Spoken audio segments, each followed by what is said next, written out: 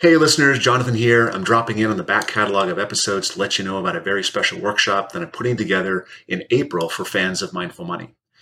In this workshop, I'm going to be covering the path to financial independence, or what we used to call retirement. I want to show you how to create an income stream that rises to meet your rising cost of living and lasts the rest of your life. I want to show you how to build a simple, resilient portfolio that requires the least worry and effort. This is how I manage my own money.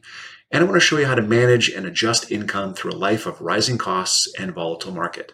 And as per usual, we're going to bring the focus back around to those things we know add to happiness and support well-being when you do finally reach financial independence.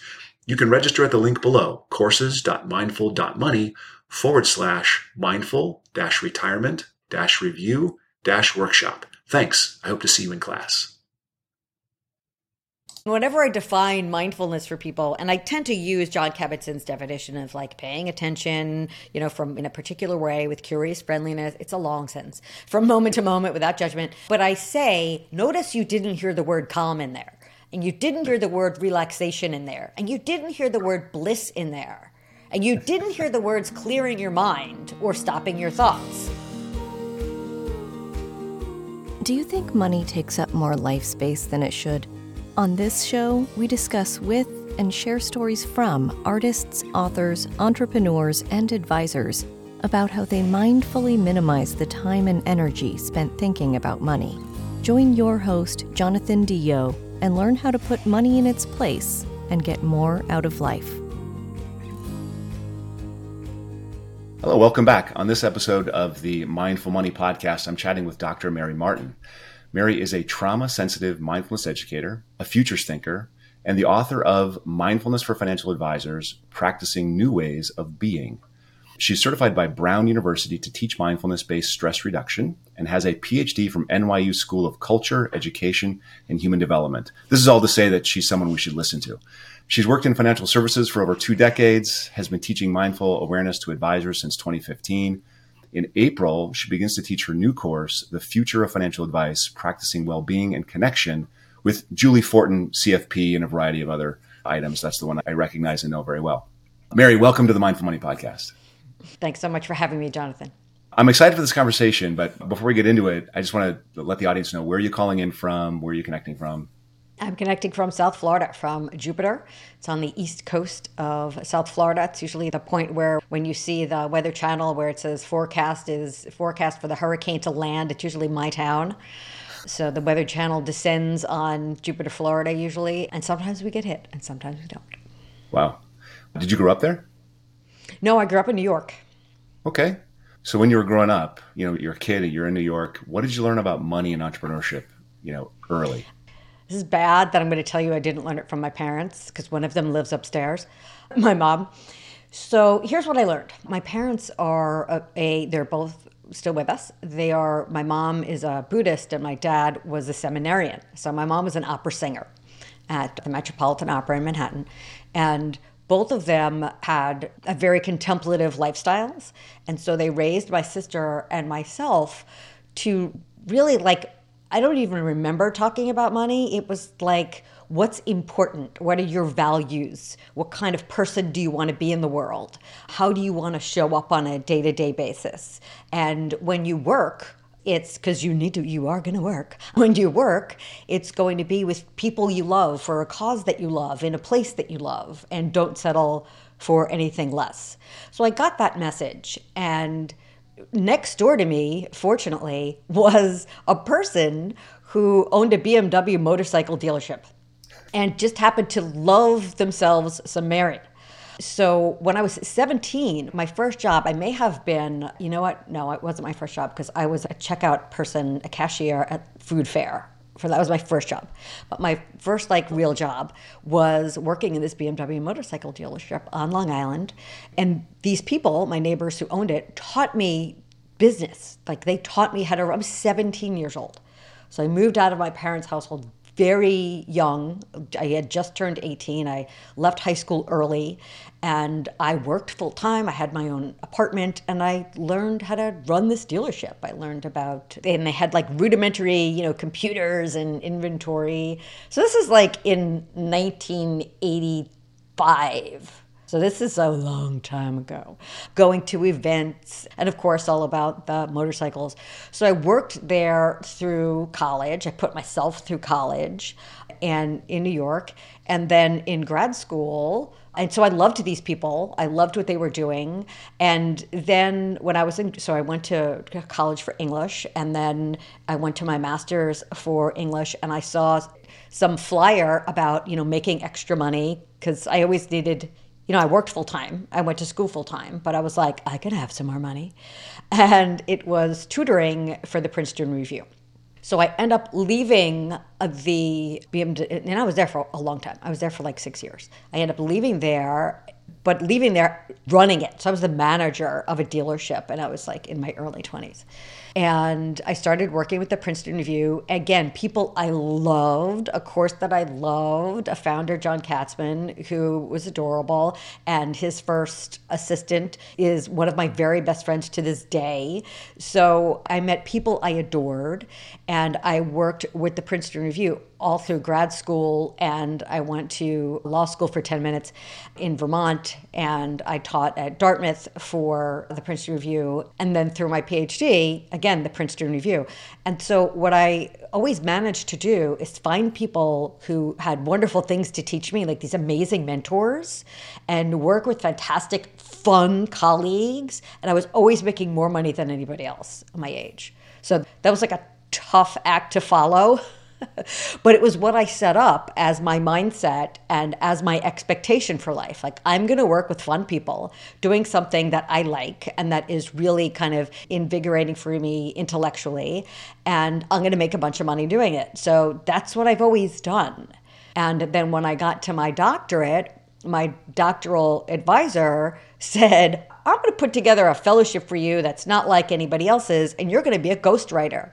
He said, you write like an angel. I love that you can also edit. So you're going to be a ghostwriter. So I put myself through, so that was my doctoral fellowship, was ghostwriting at New York University. Who knew that was possible? I probably shouldn't tell a lot of people that, but that's what happened. And then I parlayed that into like just ghostwriting. And again, working with people I loved, really intellectually fantastic, because I would meet somebody who would pay me a ton of money to learn something I knew nothing about and then write a book about it. And so I know most people are like, that is painful. But to me, that was joyful, and it was fun, and it was invigorating. So I loved it. And it was projects. So every, couple of months, it was a new person. It was a new location. It was a new topic. And I got paid all this money to learn something and write a book about it. So yeah. That's kind of how, and the important part there is it didn't start with financial services, but I got kind of into financial services, into a company that needed writing for CFP study materials, including items for their mock exams and for all of the various licenses. And so I got into financial services and ended up writing, 8 or 9 books in the financial services industry, which led me to Susan Bradley and writing Sudden Money with her, and then later working with her at the Sudden Money Institute. Got it. So what did you learn about money entrepreneurship growing up? That's a title of a book. Everything I learned about entrepreneurship, I learned from my neighbors. I had this young family who lived next to us, and young in that they were like 10 years younger than my parents, who were already young. So they were, when I was a kid, when I was like 10, they were like 21. And they had a BMW motorcycle dealership. And my first real job, full-time job, was working for them as I was working my way through college. I left my house when I had just turned 18. I left high school early, and I got myself an apartment. And I worked full-time and went to school full-time. And they taught me everything. They had early computers. They taught me about inventory, about taxes, about sales tax, about event planning. about obviously management and people and the products and parts and service and all of these things I really didn't care that much about at the time. But what I cared about always was learning. So to me, it was just like I was just immersed in this learning how to do something. And and it took me a couple of years. And by the time I was in my master's program, I was the manager of a BMW motorcycle dealership. Who knew? Huh. Yeah.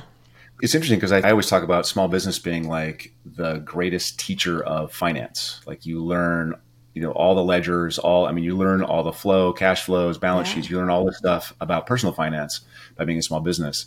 But did you reach out to them? How did that first connection get made between you and your neighbors for work? Well, they saw me, since we moved there. This is on Long Island when I was like in third grade. So, they were right next to me the whole time. And they knew that I was super curious, and they knew that I was very motivated. They knew I wanted to get out of my house. They knew I needed a job or a different job. I think at the time I was working a register at the local food fair. And, before there were scanners and you had to count the change, you had to count backwards to give people change back in the olden days. And they just threw it out to me. They said, hey, you want to come work for us? And I was like, sure, that'll be fun, because I loved them. And my parents really raised us to find work that we liked with people that we liked. And I loved them and I trusted them. And they were people who, for my childhood, and this is not the first time, I really lucked out. I know I talk about this now in 2023.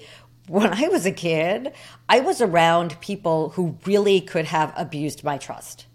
And I spent time alone with a lot of people who were amazing, wonderful people who I trusted implicitly, but it could have gone all kinds of bad ways, and it didn't, because they were all wonderful people. But back then, you could spend the day with a guy who's 14 years older than you, in a store by yourself. And like, I would never let that happen. I have a tween now, and I would never let that happen. So we trusted these people, and we could trust these people. And they were kind of the beginning of a long line for me of mentors, of people who just said, hey, come here, kid. I think you might be interested in this. Or, my mentor at my doctoral program, hey, I think you might want to do this instead of the regular doctoral fellowship. And he ended up being my mentor. And so people kind of took me under their wing, and I always just went with it because I never had a bad experience.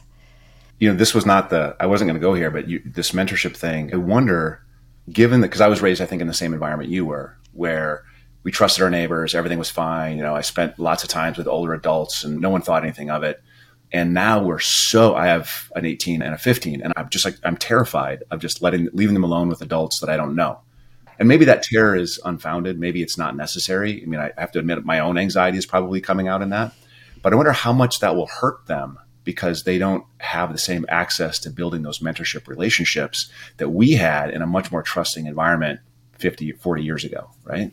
I'm going to do a little plug for Jonathan Haidt's The Coddling of the American Mind, and for the free-range parenting movement. And I actually was a little off topic, but really started as a free-range parent. And my kid, goes outside, and she rides her bike to swim practice, and it's dark out, and it's 1.5 miles. And I don't let her hang out with older adults. That's kind of like the line. But I encourage her to go out and experience the world. And so it's definitely less than I did as I was a kid. It's the joke with the Gen Xers that we left in the morning and our parents did not care where we were and we just had to be home before dark. So It's not like that. But I had to find a happy medium because I just couldn't be a helicopter. I just felt like my kid needs to experience adversity, and she needs to learn how to navigate her way socially, and she needs to learn how to advocate for herself and stick up for herself, and she needs to learn how to defend herself, hence the early Taekwondo. So yeah, I'm with you on that, and it is very clear that kids are not experiencing enough independence or adversity now. For sure. Yeah. So I want to not mishear something you said, and so I'm going to ask a clarifying question here. It sounds like you didn't learn a lot of financial lessons from your parents because your parents were contemplative, right? And you say, like, I tried to get out of there. Graduate high school, I got my apartment when I was 18. And it was my neighbors that sort of taught me these things. Were there important negative experiences as a child that led you to like being as independent as you were? Or was it just not your right environment? I had a sister who was larger than life and was a bit of a television personality. And she got all the attention, and she did whatever she needed to do to get it. And so I was really invisible in my household. And so it was very easy for me to become a ghostwriter because I was used to being invisible. So to me, it was like, so people would say to me, how could you do that? How can you write somebody else's book and not get credit? And I'm like, do you know how much money I got? Like, it's fine. I don't care about the attention and the notoriety. So I found a way to use, being neglected as like a positive. And it wasn't really neglected, but it was like I was invisible. I just was invisible. And the competition was very fierce. And I was okay with it though. I was, a weapons grade introvert. So I was fine. I wasn't like complaining about this. But in high school, as you know, well, you may not know this. My husband is the only person I know who loved high school because he was like handsome and funny and everybody loved him. And I'm like, I wanted to kill myself in high school. Like I was legit depressed. And it was a horrible experience for me. And I couldn't get out of there fast enough. So I left high school, or I went to my guidance counselor and I said, I can't take this for another minute. Is there a way I can get out of here earlier? And so I left, and they said, well, you can't leave now. We have to double up on this and this, but you can leave, 5 months early. And I was like, done, I'll do that. And then I found out I could leave my house too. And I thought, well, I want to do that. So I wanted to do my own thing, but I wasn't the type to like run away from home or anything. I just wanted to be on my own. So I left. Yeah. And I was like my parents eventually got divorced. My sister left. And it was kind of like a joke because my parents got divorced and lived in the same house, but they didn't want to like leave the house. They didn't want my sister to be like in a house with just one of them and have to go back and forth. So they stayed in the house. Which creates its own weirdness. Yes. But it was like a new normal and they were all fine with it. So they eventually get divorced and my sister eventually leaves. But I wanted to do it. They didn't kick me out. It wasn't some horrible fight. I just wanted to be on my own. Do you think as a kid being raised in a more contemplative household, do you think you received any kind of messages about money or about personal finance that, it's bad or wealth is bad, the whole eye of the needle kind of a thing? Or was it just not spoken about? No, it wasn't that it was bad. And we were in the middle, financially. So we were like true middle class. And we were in a neighborhood where there were people who were a lot wealthier and less as well. So we didn't feel the pressure that we could feel, I would imagine. And it wasn't a huge deal. Everybody was friends with everybody. I did go to Sweet 16s at the plaza, and I also went to Sweet 16s at people's houses. And kids got Jaguars for their Sweet 16s, and kids got nothing, and it wasn't a big deal. And so it wasn't bad. It wasn't that wealthier people were bad. It was probably that they did something that got them more money. And, my dad was like, he had a PhD and he was a high school administrator. And it was like, high school administrators don't make a ton of money. And my just mom the way it is. Stayed home and then she, worked her way through college and became a therapist. And, but the way she wanted to do it, being home for us as much as possible, I can't work full time and be a parent the way that I want to be a parent. Which sounds very familiar to today. It's not that much different for women. Sure, you can work, but can you work and parent the way that you want to parent? Right. Which led me to building a career for myself where I was like, okay, if I'm ever going to be a parent, which I was very late to, by the way, I'm going to do it the way I want to do it. And I need to have my life set up so I can do it that way. And I'm not going to rely on some job to do that. So were you meditating when you were a kid? I mean, you said your mom was a Buddhist, your dad was a seminarian. Did you have a contemplative practice, and were you trained in that as a kid? We did from very young, and all different kinds of, by the way. So my mother wasn't just, she also was for a short time, she was an Orthodox Jew, but then she was like, okay, No, because she's also a feminist. And those two things don't really go together. And so we learned about the world's religions. We did all kinds of meditation. And I, at one point, did TM for over 15 years and then ended up with mindfulness. So my whole life had something, some form of contemplative practice. I could mirror your story. Like, I have a very similar story, raised with lots of contemplative practices. We didn't have any money, but it's interesting to me that you somehow brought the two together. So you have the dealership that you manage and you grew up in, and here's your neighbors, and you've got this contemplative practice. How do you come together and say, okay, I'm going to teach financial advisors about mindfulness? Okay. Well, there's another piece in there. So there's contemplative practice, which I had, but I didn't have this piece of mindfulness. And no matter what the story is, you don't have this story. So the story is, it's 2002 or whatever, and I'm in Princeton. I'm at my cousin's house, and I start hemorrhaging, bleeding all over the place. Huge pain. Oh my gosh, what's happening? I don't at all get upset about it. And I call my doctor and I say, I'm going to come home from Princeton. There's something up with me. I don't even explain it. I don't go to the hospital. And so I go to the doctor later that week, and he says, okay, so here's the deal. You're pregnant about 5 months and you're miscarrying, and you have been for like the last 8 days. And you still have this. And you need to have a DNX, as in like extraction. So that happens. And a couple of months, that's why I said you don't have the story, because I'm pretty sure you wouldn't have that. So a couple of months later, I'm at this party and on Palm Beach, and it's at a therapist's home, and there's other therapists there. And I overhear one saying to another, I can't believe that happened to Mary. And the other one says, of course that happened to Mary. She doesn't live in her body. And I'm like, I am just never going to pass up a confrontation, but, in an interesting kind of playful way. So I go up to her and I say, so tell me more about that. What is that about? And so she goes over to her bookcase and she gets, wherever you go, there you are. And she says, look, just read this. And I was like, no, but tell me more. She's like, this is my party. I'm not talking about this now. Therapist, she's got boundaries. She's like, I'm not talking about this now. Just take this book, read it, don't read it, I don't care. But that's why I made this comment. So I read the book and I'm like, oh. So with this contemplative practice all of these years, I somehow failed to recognize that I had a body. Yep.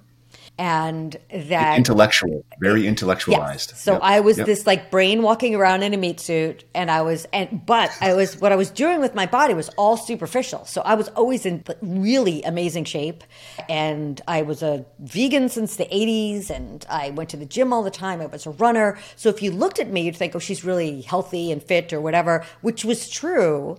But those are like those outer layers. I wasn't paying attention. Like, you have to have a special level of not paying attention to be walking around 5 months pregnant and not know it.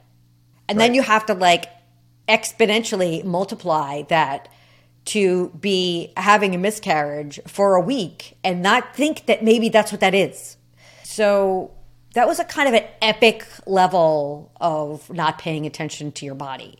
And that's what her comment meant. Yep, for sure. So I stop the TM, I stop everything else I'm doing, I take the MBSR class, I become a woman obsessed. I take all the classes, I get certified to teach to kids for mindful schools, I start the MBSR training, I do the trauma training, and I really, any kind of somatic stuff I can get my hands on, and I do the polyvagal theory, and so I really get into this like complete embodiment, practice of embodiment. And that's the thing I was missing. So I kind of played to my strengths for my whole life. I played to my brain, and that was my strength. And I played to the part of my body that was like easy for me. So it was easy for me I took a lot of work, but it was like work that was easy for me, I had a lot of, dedication to running and to eating well. So that really wasn't that difficult. And then when I hit this piece of like sitting with yourself and facing what you're feeling, I was like, that was really hard. I think you're hitting on something so I hear people all the time, I don't meditate, I run, or I don't meditate, I walk in nature. Right. And I tell people, that's not meditation. That is not the same thing, right? And so you're hitting on why. And I've never heard it explained in such a beautiful way. You're not really paying attention to your body and sensing what's actually happening around you. You're just enjoying a nice, quiet moment, which is fine. It's all good stuff, right? Yeah. But that's so important. It could be meditative. Yeah, exactly. Yeah. And whenever I define mindfulness for people, and I tend to use John Kabat-Zinn's definition of like paying attention, from in a particular way with curious friendliness. It's a long sentence. From moment to moment without judgment. But I say, notice you didn't hear the word calm in there. And you didn't hear the word relaxation in there. And you didn't hear the word bliss in there. And you didn't hear the words clearing your mind or stopping your thoughts. So, and then they're like, wait, what? So, yes, other things can be meditative and other things can be calming and they can be relaxing, but you're not on the cushion to calm yourself. Yeah, you're not doing the work. You're not, you're doing the work of getting to know your human experience, the full spectrum of your human experience, and to be able to meet all of it in the same way. And what I was doing is I was taking this whole chunk of the spectrum, the chunk that I didn't like, and I was doing what most people do, which is avoiding it or pushing it away. And that's not what we do here in mindfulness. Just like we're not, grasping to feel good. It's not about being happy and feeling good. And it's really hard to get people on board when that's your message. Your message is, you're not pushing away your pain. You're not trying to be happier. Your practice isn't, I'm trying to be happier.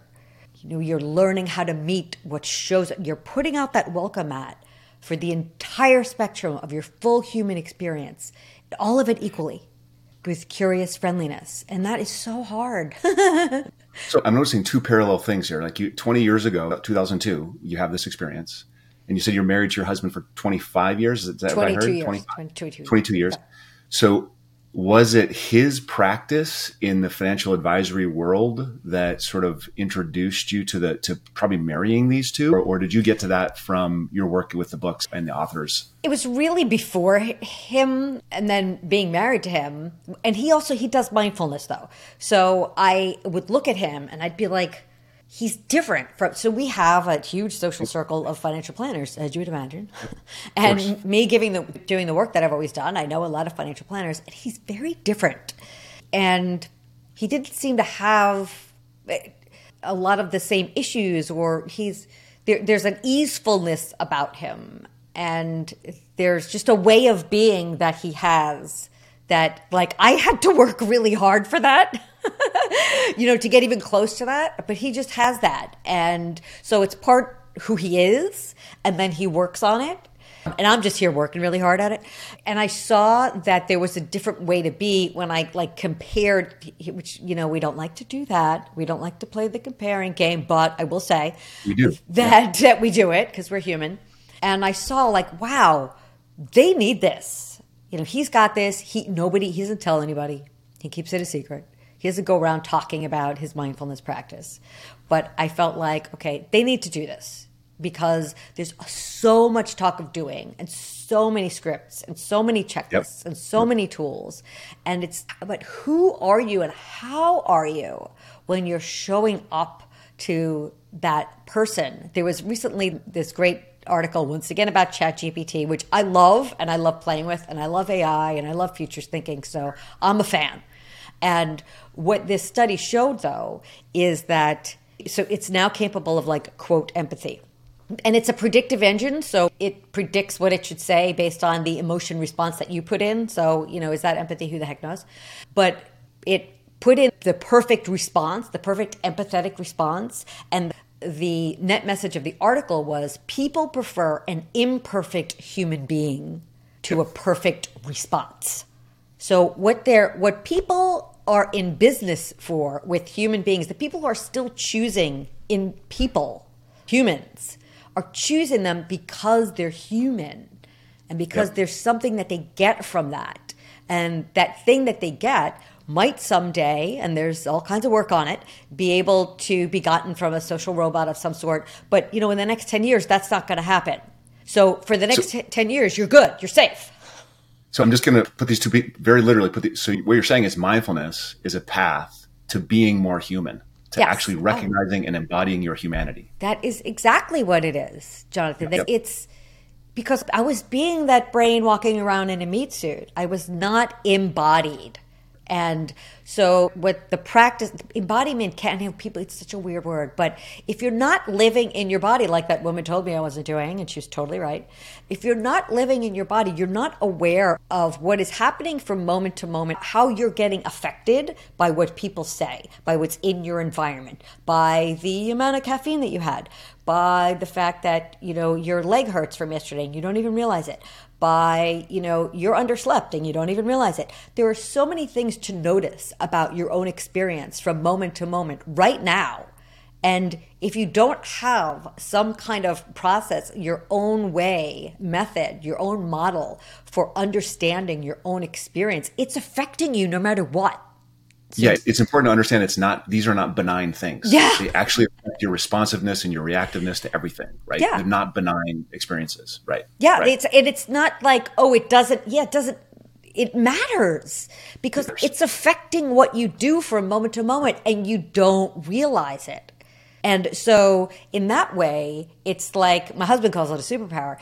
But I don't want to do the superpower game, but it is like a superpower, but it's really a human power. It's like your superpower should not be super. It's your superpower is that you are a human being and you understand how you operate. And when you understand how you operate and your own suffering and where that comes from and what that feels like and your own regret and your own shame and your own pain, you don't understand somebody else through and through, but you are able to empathize. Your own pain is a bridge to somebody else. And it doesn't matter you don't have to feel their pain. Like that's not a thing you need to do. It doesn't matter what their pain is specifically. It matters that you know of pain. Yeah, that is pain. What I'm seeing is pain. Yes, yep. I know of that because I have touched my own, which took me 42 years. Well, I mean, many people still don't know. I mean, we in our culture specifically, we walk around disembodied. I think it's an epidemic, right? Mm. I'm curious, what in particular makes financial advising so ripe for the benefits of mindfulness? It's so absent. You look at the knowledge topics for financial planners, right? For the CFP, they recently added investor psychology. So now looking at the investor and their behavior is important in 2023. That has become important, which is wonderful. But you know what's nowhere in there is the advisor and the advisor's well-being, the advisor's self-awareness and self-knowledge, and developing of themselves and waking up to their full humanity, for better or for worse, and being able to fully understand anybody else's pain. You have to touch your own. You have to do that. And spending time in solitude, it's also important and it's also absent. And when I recently, it was interesting because when I applied for CE units for my mindfulness course, I got 7.5 for some reason out of like 13 or whatever. And this time around, I did not get a lot of CEs at all. Julie and I didn't get a lot of CEs. And I wondered why. And they were really strict about the knowledge topics. Like advisor well-being is not a knowledge topic. Advisor self-awareness is not a knowledge topic. So it's important to me. It should be important to them. And if you're going, just forget it. Right. I mean, I've been an advisor myself for 25 years as well, a little more than that, 25 years. And I've meditated for longer than that. And it wasn't until 4 years ago I had the courage to rename my firm Mindful Money because I was so afraid of what the judgment would be about that's soft, that's squishy, that's silly, that's, how can you call it? But it's so entwined. It is so important that both clients and advisors, embrace mindfulness because otherwise we're going to react ourselves to, oblivion. We're going to react ourselves to death, right? Which is not good. And they're still not on board. And the question, everybody wants me to phrase it in terms of ROI. And I'm just like, once you start to, I remember Sam Harris said once on one of his podcasts that made me laugh because I totally agreed. He said, if you were to tell me that we have all this research that shows you that mindfulness is bad for you, he said, you know what? I would still do it because I know from my own personal experience. And he's like, and that's not going to happen. But what I'm saying is once you experience what it is like to get to know who you really are and what you're about, I'm not going to say there's no turning back because a lot of people quit immediately because it's terrifying. Yep. But even if they quit immediately and it was terrifying, they had that moment and they know that there is a different way to be out there. There's a different way to act, to think, to relate. And it changes who you are, really. Yeah. So I was going to say, if it's not ROI, and you were just about to go into it, I think, what are the benefits for being a mindful advisor? What do I get out of it if I'm going to be mindful? Well, you get benefits for your own ability to be at choice with your attention. Being at choice with your attention is hard. So it doesn't mean mindfulness equals focus. So there are several types of practices. There's focused awareness, which is great for that convergent thinking. And then there's pure awareness, open awareness, which is better for creativity and divergent thinking. So it helps your creativity as well as helping your focus. So it helps you home in as well as broaden. It helps with emotional agility, with cognitive flexibility, cognitive agility. It boosts well-being. There's that old study from Matt Killingsworth on a wandering mind is an unhappy mind that was actually demonstrated that even when people were doing something they didn't want to do, if they were paying attention to it, they were happier than when their mind was wandering. So focus as well as creativity, as well as getting to know your own experience. And then there's this whole other level. So first you get to know your own experience. And then there's, let's reflect on that and decide for ourselves, is this how we want to be? Because your brain is a predictive engine and you act the way you act because your brain is predicting that you should act that way. And if you want to change how you're doing things, guess what you have to do? You have to change how you're doing things. So there's no way your brain is going to predict that you behave differently when the person you really, who really pushes your buttons, when they walk into the room, you will behave the way you always behave until you start doing something different. Because your brain says, oh, it's them again. Let's do the thing, because your brain's lazy and takes the path of least resistance. And you've got that neural pathway that says, oh, it's the person who pushes my buttons. So it's hard work. You have to change your brain. You have to change the way your brain is going to predict. And that comes from first learning how my brain predicts. So you learn about your brain and then you say, oh, well, here's a bunch of stuff that's good. And here's a bunch of stuff that I need to change because my brain is not going to change on its own. So I have to work on that. And we have practices. It's like Mindfulness 2.0. We have practices to change those things, to change the way you think, to change your brain, to change the way you behave. So, but that's not to be confused with mindfulness is about changing your behavior because it's not. So mindfulness is about getting to know who you are and how you got to be here. It doesn't really matter how you got to be here, but here you are. You've got these behaviors. You've got these stories you tell yourself. How's that working for you? Is it working or not? Where is it not working? Okay, then let's work on that. So a lot of people who, when I see a lot of mindfulness presentations, they're jumping right into pivoting once you're uncomfortable. And that's like missing the whole foundation of why you're practicing in the first place. And then missing the whole kind of, let's identify what about the way we are being that isn't working for us. And then let's identify a path forward to try to shift that. So it's like gravely simplifying it to mindfulness equals trying to be happier, and it's not. You said earlier something about there was something about your husband when you met him that was different, or maybe not when you met him, but after you had the circle of financial advisor friends, and there's something different about him. What is it specifically? Because I think I'm not trying to get to ROI here, but I want to know, how do you identify when you're looking at there's this room of advisors, can you look at them and say, that one's mindful, that one's not, that one's not? And what are those identifying marks, if you will? They're simple, but they can't be faked. And I can tell you that because I've been with people who are faking them. And I'm like, oh, they can't see me. I'm looking at them and I just know. And here's what you know. Your nervous system knows. That whole, the body keeps the score thing. And Lisa Feldman Barrett would say, your brain keeps the score and your body is the scorecard, which I like even better. But your nervous system is telling a story at every moment. So I can walk up to you and I can look you in the eye and I can shake your hand and I can be, present for that. And I can still not be there. And you can still feel like that's just a person in front of me shaking my hand and looking me in the eye.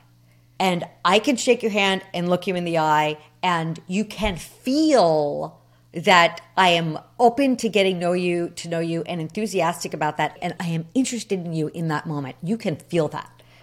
I think that's the path to ROI. I mean, if the industry, or you wanted to gather students who wanted to, because you can input mindfulness, but you can attract, with something else and then offer mindfulness as the service. You can increase your ROI and you could give them mindfulness to do that. But the idea of actually being open and aware and kind and sweet and authentic and yourself and embracing that's attractive. That's not repellent. Like, that's an attractive thing. Yeah, you can feel when somebody is defensive. Yeah. It's kind of hard to explain, but when you are aware of your own inner experience and you're kind of tracking and you're monitoring how your nervous system is doing and the quality of your mind, and you're always kind of continuously tracking that, not like in a heavy way. It just becomes part of how you walk through life.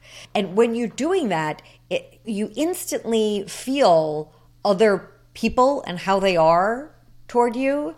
But I don't think everybody feels that, though, in the same way. So it becomes really obvious. It's like there's like this big spotlight, or there's like speakers around how they're behaving to you. And it that's the superpower, is you sense yourself and you sense others in a really kind of heightened way. So your openness and your receptivity and your sensing of your own nervous system and others is heightened. Is that what you would say? What would you say? And the only way you would have, those speakers are on regardless of whether or not you're aware. Right. Of what you're, right. So the only way you know that you're projecting, and again, it has to be authentic, but you're projecting. Period. Right. No matter what, you're doing it. You know yourself helps you, manage what you're projecting better. Yeah, so it's like I said once recently on a podcast, but you have a way of being no matter what right now. Right. And so whenever you walk into a room, you have a way of being. So what is it? Do you even know? Do you have a way of exploring that with yourself in a compassionate way? And do you have a way of being with, as Rick Hansen would say, your own moment-to-moment experience, so that you can regulate yourself and that what you are sending through those speakers is love and is acceptance and is openness, no matter who the other person is. Do you have the ability to do that? Do you have the ability to let the guard down, to table the biases and the expectations and even your own memories? Because this is where your brain gets in the way. Your brain has, somebody walks in the room who always pushes your buttons, and your brain is like, oh, it's that person again who pushes the buttons. So let's get fully armed. Right. And immediately, you have got to instead say, it's that person, and not do that. And instead, just shower that person with compassion and loving kindness, and open up your expectations and just say, welcome whoever you want to show up as today, because we will see people as who we want them to be, even when they're not that person, because we're so dedicated to what we've seen in the past. Our mental grooves are firm. Yes. So we have these past-colored glasses, and we walk through life with past-colored glasses, and it's not serving us. I'm wondering, just as a corollary, what are some of and it's not ROI, but if I'm a client and I'm looking at advisors, what are some of the benefits of working with a more mindful advisor? I don't know who I don't know a lot of people who talk about that they're practice mindfulness. In fact, in my classes, I have people who ask me to come to their like industry groups or whatever, or universities. And every time I get, oh, this is next level. The industry isn't ready for this. And what they mean is the industry isn't ready to pay for it. And the industry isn't ready to give credit for it. And I believe that. I mean, because I see it all the time. I see it all day long. And somebody will show up, some marketing genius, and it won't be me, clearly, will show up. And Julie Fortin and I always like, we're not going to do it. We're not going to hire some genius to phrase this in a way that everybody's going to want to do it. And we want to tell the story as it's genuinely told by us, which is, this makes you a better parent. It makes you a better friend. It makes you a better human being for yourself. It makes you a better caretaker and caregiver of yourself. Right. And the people around you, which includes your clients and your kids and your family. How could it not affect the client relationships? How could it not? I mean, really. And one thing that affects, that I've actually heard people spin in a negative way, is it will affect you. Values are not something you have for your whole life. You can absolutely change your values. And when you have a practice like this, it is absolutely possible, and it happened to me, and I know that because it happened to me, that your values change. And that you're not as interested in, I had all the trappings. My interests were far more external. They were, what I really want to do is spend 10 days in silence in a monastery. Like, that's the thing I look forward to, spending a bunch of money, not looking at anybody or talking to anybody for 10 days, or looking at my phone, or reading a book, or listening to music. Like, that to me is just heaven. And I can't wait to do it again. So your values do change. What you want to spend your money on could absolutely change. But in my book, you might want to spend more time, doing service, volunteering. You might want to give more money away than you used to. So your lens can definitely shift. You see pain more. It's true. Yep. I'm not going to lie. But that just means you're human, and you're awake to being human, and you are open to the human condition in all of its forms and not avoiding it. I'm wondering, this just came out of something you just said. I'm wondering if some of the pushback that we get from the industry is we are taught to accumulate. It's stuff, it's portfolio value, it's grow it. That's the ultimate. That's how you get your AUM. That's how you get your compensation. That's how it's all based on that. That's how you're judged against your peers, your quality of work, whatever, right? You're a vice president because you manage more money. You're a senior vice president because you manage even more money, right? Everything is based on accumulation. And if you are aware and you wake up and your values change and you start giving it away and supporting and being more a community member, and it's not that important anymore, I'm wondering if the industry is worried about, we're going to lose our growth metric then. Like, I wonder if they're partially worried about that. That is such a good question. And I see on LinkedIn who named this and they need to be fired, but degrowth. I will say that I don't think we all should be growing everything at all costs. Absolutely not. Right. And I didn't grow up that way. So although I had a bunch of trappings, because I got a bunch of money and I bought some cool stuff, by no means it was what anything close to it everybody else was doing. And I didn't grow up as a materialist, and I'm not now. I have 4 pairs of shoes, just so you know. I have the closet that I have more shoes than you. Yeah, I have the closet that the man is supposed to have in the house, and it's like a third full. Like, I have no clothing. I don't have a lot of stuff. So I have demonstrated to myself that you can have just the most rich and rewarding life experience without accumulating stuff. And in fact, I'm like allergic to shopping. And so and that's a value, and that needs to be people who are accumulating, what are you doing? What are you trying to do? I have this pause practice for just before you want to buy something, just pause. And it's like, what am I doing? What am I feeling right now? Because usually there's I'm having a feeling and I'm trying to get rid of the feeling or change the feeling. So I'm buying the thing because I think the thing is going to give me the feeling I really want. which by the way never works, or it works for 3 minutes and then, because guess what? You've had this feeling before. This isn't the first time. And you bought the thing and you had the, wonderful euphoria for 3.5 minutes. And then guess what? Here I am again buying something else because I'm trying to recapture that feeling. And it's like never going to happen. It's chasing the wrong feelings. So I absolutely am a fan of chasing different feelings and having different metrics and having different ROI. And I love my friend James Brewer from Chicago. His metric, he calls it lives under care, LUC. Okay? LUC. Lives under care, go JB, at Envision Wealth Planning. And so what I would like to see, I'm not even in the industry, okay, but what I would like to see as an outsider, it is like all of these metrics need to change. Look at this planet, okay? This planet has not sustained these metrics. We are in an unsustainable situation right now, in case y'all haven't heard. Yep. And every person on this planet needs to look at that, learn about that, and shift their consumption habits. Like, this is a real thing. So that to me is fully embodying, when you have this practice, as you know, you don't just fully embody your own humanity, but then you have this like boundless compassion for all of humanity. And you just want everybody to like start doing it right. You want people to realize, that they're a hamster on a wheel.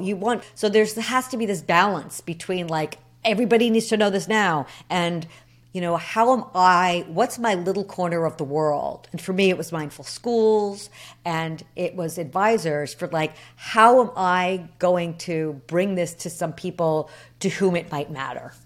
Yeah.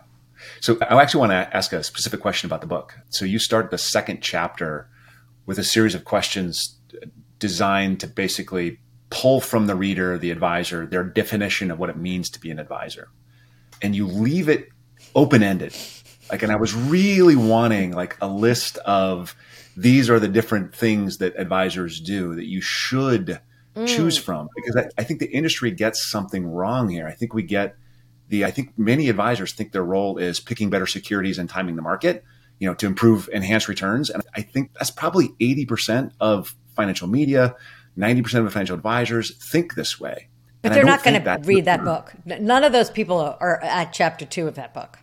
Like people, do you know what I mean? That's a good point. Like they didn't even see the book. So if you're at chapter 2 of that book, it's because you think there's a different way to be. Yeah. Okay. And so it's like, what do you think you should be doing? Lives under care. What should your prayer, what kind of person are you really? When you look at how you are with your clients, how you are with your family, how you spend your days, literally moment to moment. If I were to see your life and what you did for 3 days, what would I say about you? What kind of person do you want to be? Are you being that? And that's what kind of advisor do you want to be? How do you want your clients to feel? And it's like, I want them to feel loved and comfortable and secure and confident. I would say those are like the top things. But nobody says love. Are you kidding me? But I want to get love in there. I want it because guess what comes from love? By the way, loyalty goes right with love. And trust. Well, there's your ROI. Yeah.